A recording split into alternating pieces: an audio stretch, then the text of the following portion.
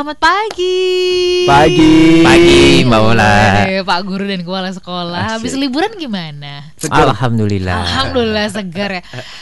Saya kebagian oleh-oleh loh pagi hari ini loh. Kue Lebaran. Waduh, bukan kue itu. Oke, kacang lebarannya nyampe juga akhirnya ke studio. Itu kesukaan saya, Mbak Ola. Gitu jadi ya? saya bagi-bagi. Asik.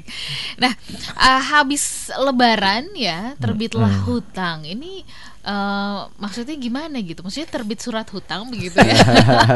dan gini, Pak Eko sama Pak Teguh, ini trennya coba kalau Bapak melihat apakah memang terjadi pergeseran karena kemudahan-kemudahan berhutangnya semakin banyak sehingga kemudian kalau kita bisa berhutang bahkan kalau online dan sebagainya itu jadi kebanggaan loh, gitu ya.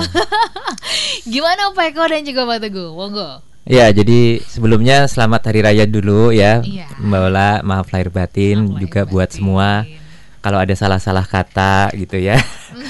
Nah, kita agak nggak enak ya Mbak Ola ya. Masa habis Lebaran ngomongin utang gitu ya. Iya.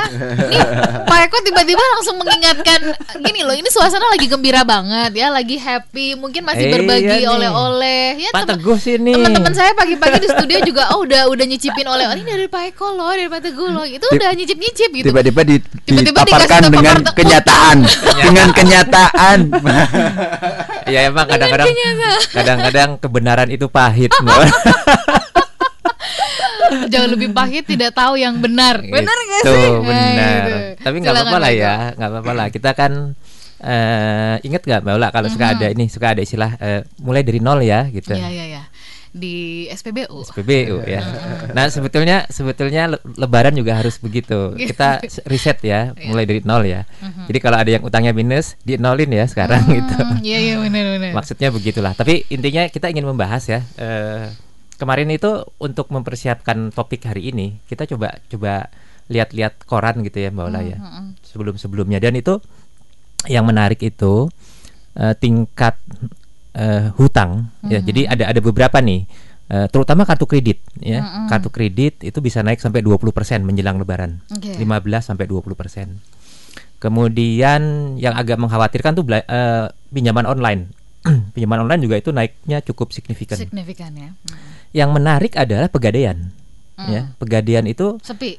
Menjelang Lebaran itu banyak yang nebus.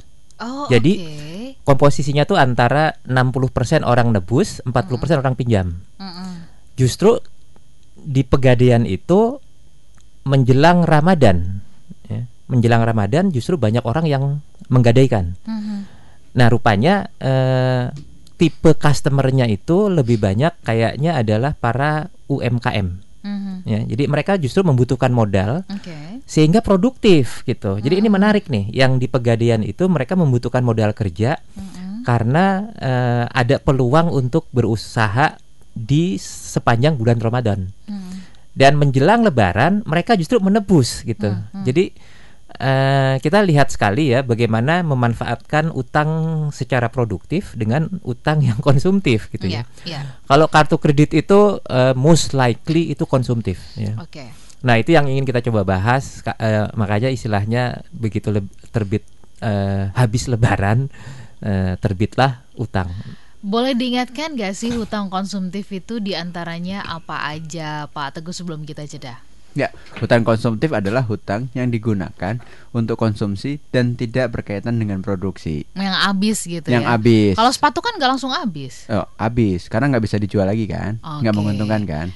Berhenti di kita gitu. Baju, fashion gitu. Motor, handphone gitu. Tapi kan. Tapi kan saya bisa jual mobil, lagi. Bisa jual lagi, tapi nilainya kan nggak naik ya. Cenderung turun dong, cenderung turun. Kecuali kalau Anda seseorang yang ditunggu-tunggu free love-nya gitu, apa namanya, barang bekasnya gitu ya, itu lain halnya ya. Tiba-tiba Anda saya punya jamnya udah saya pakai setahun, siapa yang mau beli, ada ratusan orang mau beli sehingga Anda lelang dapatlah 1 miliar misalkan gitu ya. Itu lain halnya, bener nggak sih? Nah tapi kalau emang Anda adalah ya seperti kita juga gitu, biasa-biasa aja ya barang yang Anda beli, apalagi kendaraan, apalagi ini barang-barang yang kepake sehari-hari sih dijual rata-rata turun sehingga itu nggak bisa dikategorikan sebagai produktif. Nah, yang sebetulnya tidak begitu produktif tetapi bisa juga dipakai untuk dari uang utang seperti rumah.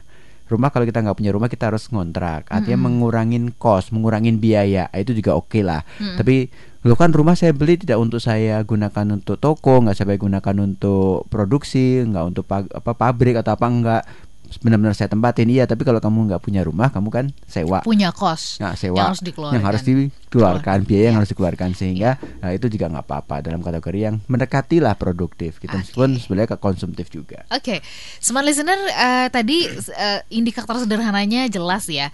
Apakah kemudian kalau kemudahan-kemudahan yang sekarang ini ditawarkan itu sebenarnya kita pergunakan untuk apa, yang produktif atau konsumtif? Walau banyak yang mengatakan gini, Pak Eko sama Pak Teguh, mungkin ini nanti harus dijawab. Kalau bisa dicicil kenapa mesti cash sih gitu? Kalau jalan-jalan bisa dicicil ngapain cash sih, Pak Eko sama Pak Teguh gitu ya?